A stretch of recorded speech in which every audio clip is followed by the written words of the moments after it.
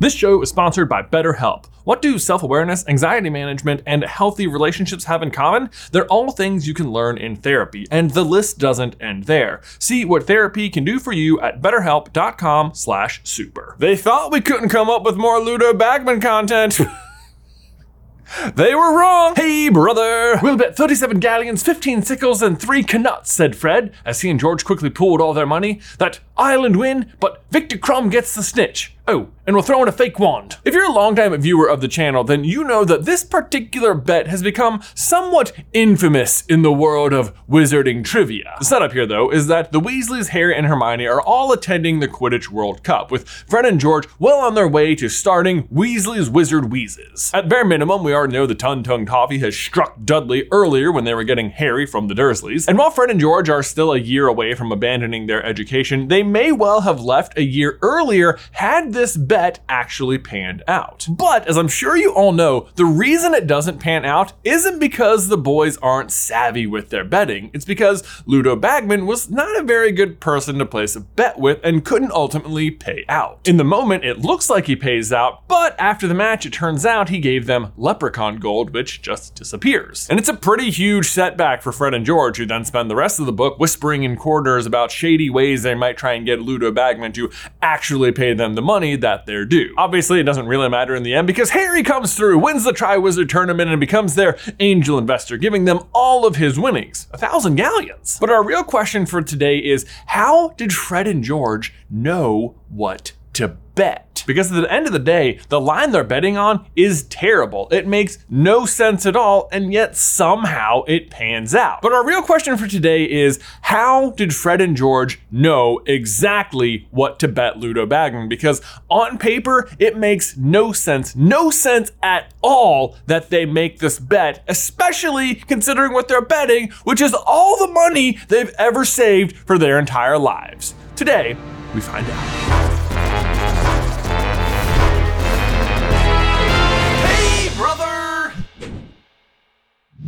Good old Fred and George. Two of my absolute favorite characters in the entire series. I mean, their aim to bring smiles to everyone around them is genuinely infectious. And sometimes, literally, they actually invent snack boxes which give you the symptoms of an infection, so.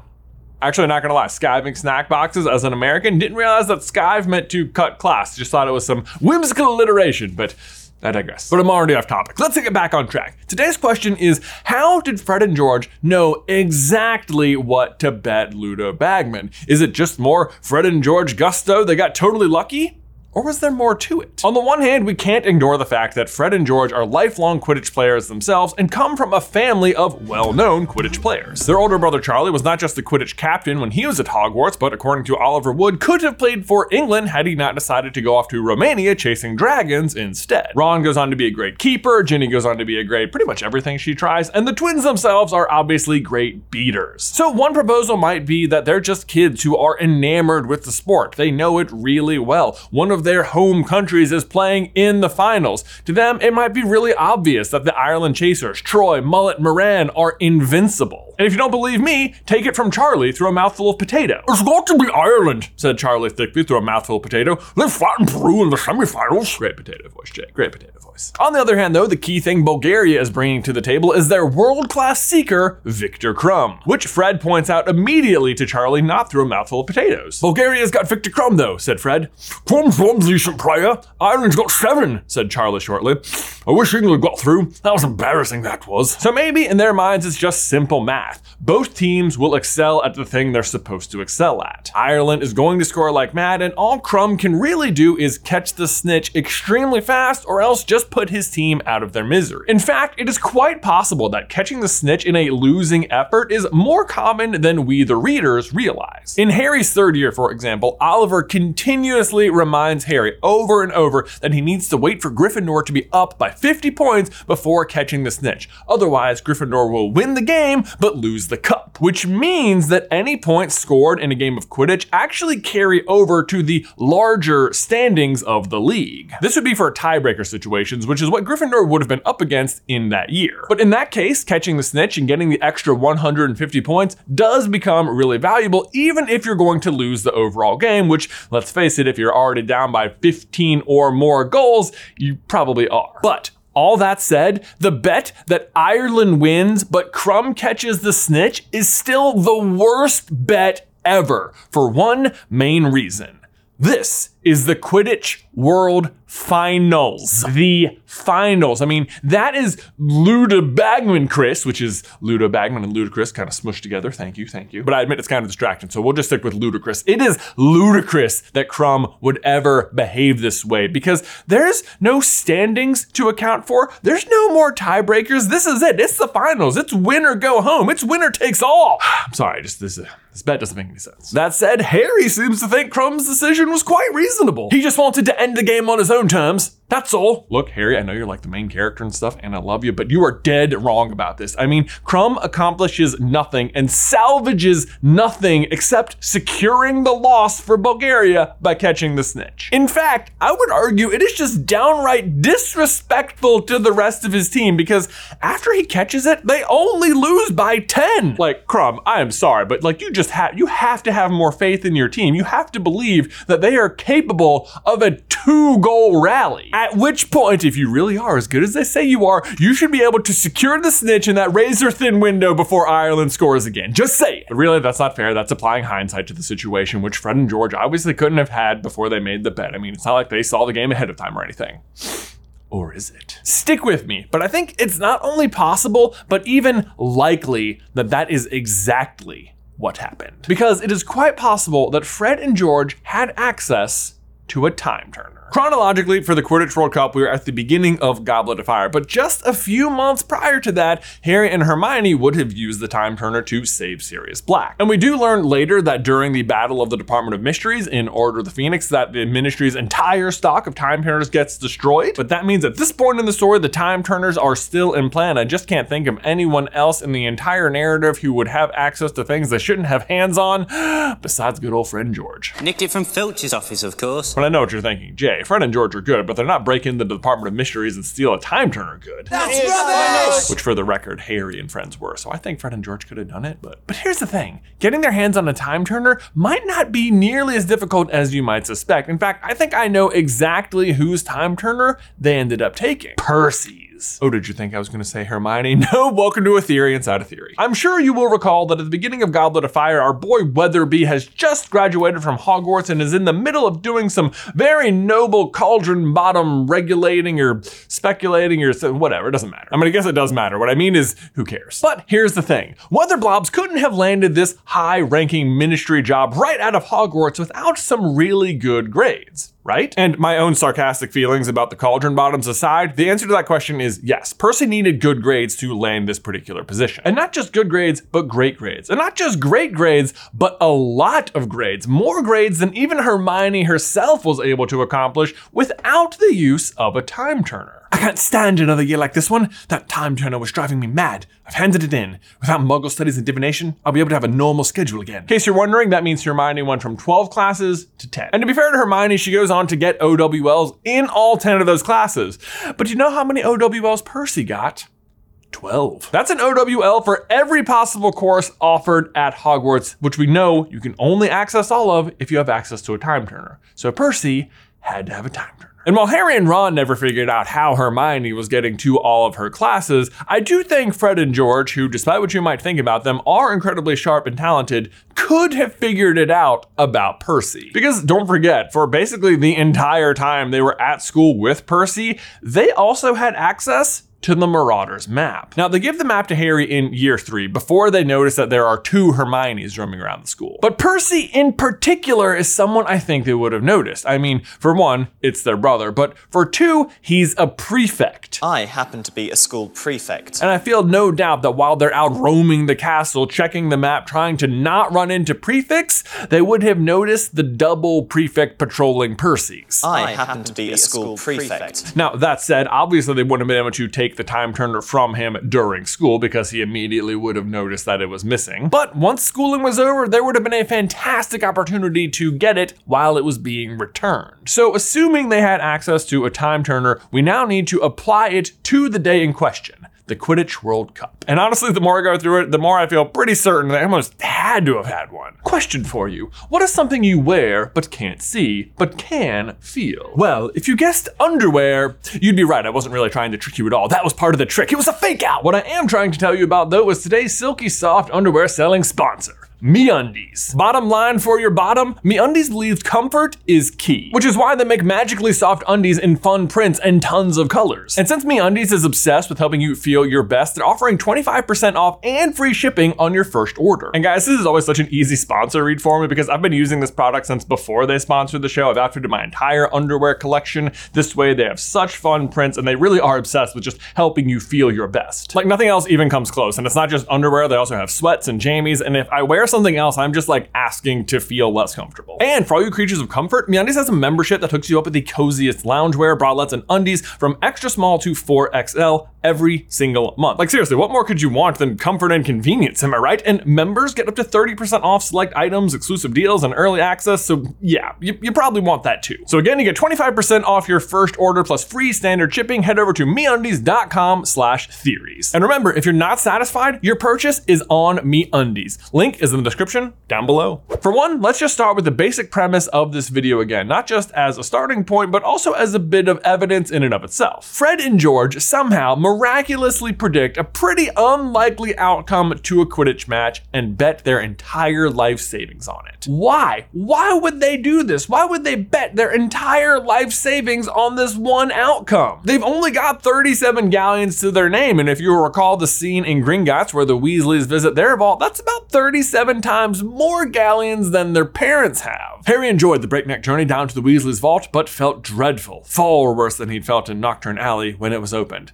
There was a very small pile of silver sickles inside, and just one gold galleon. Mrs. Weasley felt right around into the corners before sweeping the whole lot into her bag. Like, I know Fred and George aren't exactly risk-averse kind of people, and they do poke fun at Percy's precocious sense of purpose and ambition, but that's mostly because of how he goes about it. I happen to be a school prefect. But the fact is, they are cut from the same cloth. I mean, as of book 4, they're already developing products and planning this. I mean, that is a location in Diagon Alley, which is basically wizarding Times Square. Like seriously, how many high schoolers do you know that are planning to own and operate a shop here by the time they're 16? I mean, the point here is just that it's a massively unnecessary risk for the twins to be taken when they've already proven they're capable of earning a pretty sizable amount of gold. But throw away their entire future on one of the worst bets ever? I don't think so, unless they knew beyond a shadow of a doubt that they were going to win. So here's the rough timeline of events. The Weasleys, Harry and Hermione arrive at the campsite, they get set up, they have some lunch, then Ludo Bagman arrives on the scene and they make the bet. At which point, the twins would have already needed to travel into the future to see the outcome of the game and then return to place the bet. And right away, I'm sure one question you might be wondering is, whoa, wait a minute, can time turners take you into the future? And I'll say this, we know the devices do have their limitations. For example, it's not advisable that you travel more than 5 hours without being able to risk life or time itself. But despite the limitations we know about them, it is never explicitly stated anywhere that they can't go forward. And honestly, it doesn't matter. This idea can work either way. It's just when they would have enacted it. But after they make the bet with Ludo, everyone disperses, they do some shopping, there's a big boom that signals the start of the game, they come back, and then they all head in. And then the match takes place, which by all accounts seems to go pretty quick. Ireland rapidly racks up the score, the mascots do a lot of mischief, and then Crumb catches the snitch. Now, without any timestamps, we can't say for sure that it's just 5 hours, but it doesn't feel like much of a reach. But so how does it all play out, and where would the other Fred and Georges be while the time-traveling Fred and George got up to their shenanigans? Normally, if you were traveling into the past,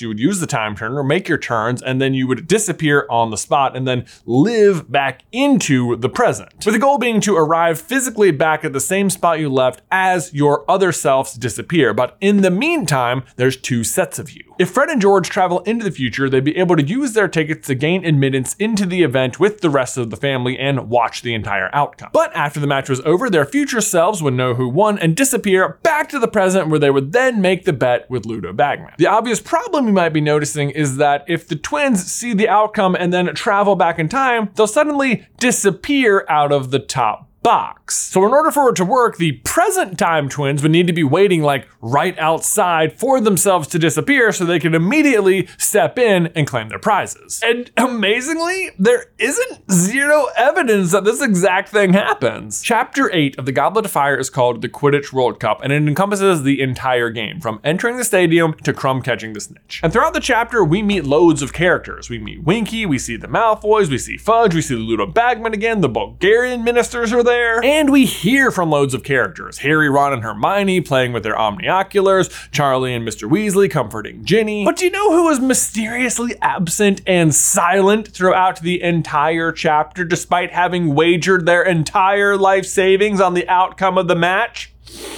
Fred and George. Yeah, the two guys known for sitting squarely at the center of attention of most events do not speak up or are even heard from at all through the entire match. That is until the very final sentence of the chapter. "They'll be talking about this one for years," he said hoarsely. "A really unexpected twist, that. Shame it couldn't have lasted longer.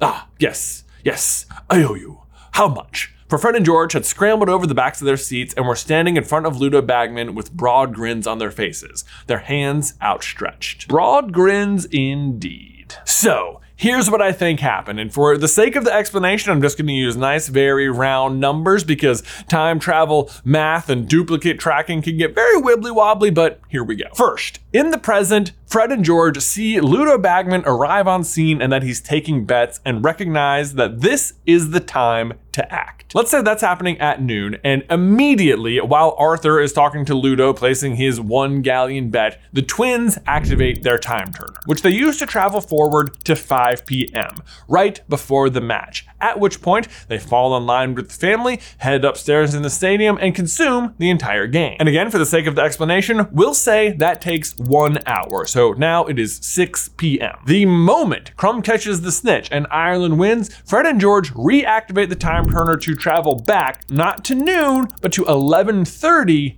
a.m. I know it's more hours than are typically recommended, but it is Fred and George, so they're kind of reckless. Yes! But they need that extra half hour because when they go back in time, they're going to find themselves inside the then empty stadium. From there, they will need to traverse back to the campsite, which according to Arthur is just 1 field away. He says they couldn't possibly be closer, so that's convenient. But I suppose it's worth noting that during this half hour, there are 2 sets of twins, the ones in the stadium and the ones back at the campsite. Upon arriving back at the campsite, our twins will hide, watch as they see themselves travel into the future, and then immediately emerge to take their own place and make the bet with Ludo. And from there, they just have to continue to exist normally until 5 p.m. when they need to go hide again to make way for their other selves to arrive into the future. And those will be the 2 who then go and watch the match, just like they did earlier. Meanwhile, our Fred and George will just have to hang back and trust that the crowd will conceal them, but they still have to follow the family up to the top box where they just hide outside. But honestly, it's gonna be pretty easy to not get caught because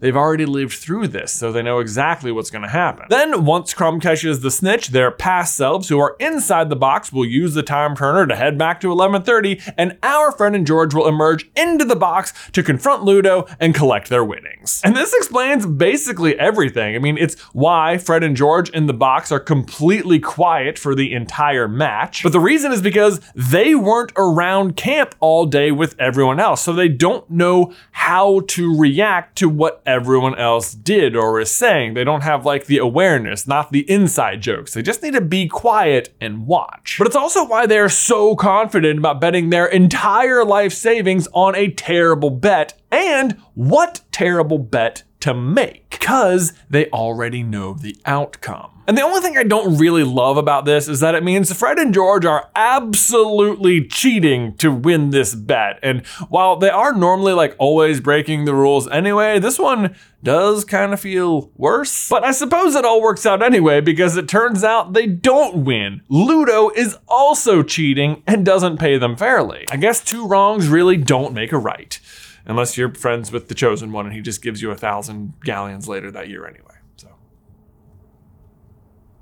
that was lucky. I think Ludo's paying them out 10-1, and he gives them an extra 5 galleons for the wand, so that's 42 times 10. They were gonna get 420 galleons out of this bet, and Harry makes it 1,000, so that's more than double what they were expecting. But also, what kind of shady dealing is it to bet 16-year-olds their entire life savings when you just met them? I mean, I don't love it, Ludo. I do not love it. Imagine talking to your coworker about that, which Ludo and Arthur are. Like, yeah, I just made a bet with your son for his entire life savings. Yeah, it was a bad bet. I am definitely going to win. Like, definitely. So, you're cool with it, right? Anyway, that is how I think Fred and George knew exactly what to bet at the Quidditch World Cup. But what do you guys think? Did Fred and George have a time turner? Let me know your thoughts in the towel section down below. But whether or not you think Fred and George did, I'll tell you who definitely did, and that's Percy. If you want to see an entire video about that, you can check out this video right here. But Ben, otherwise, until next time, I will see you in another life, brother.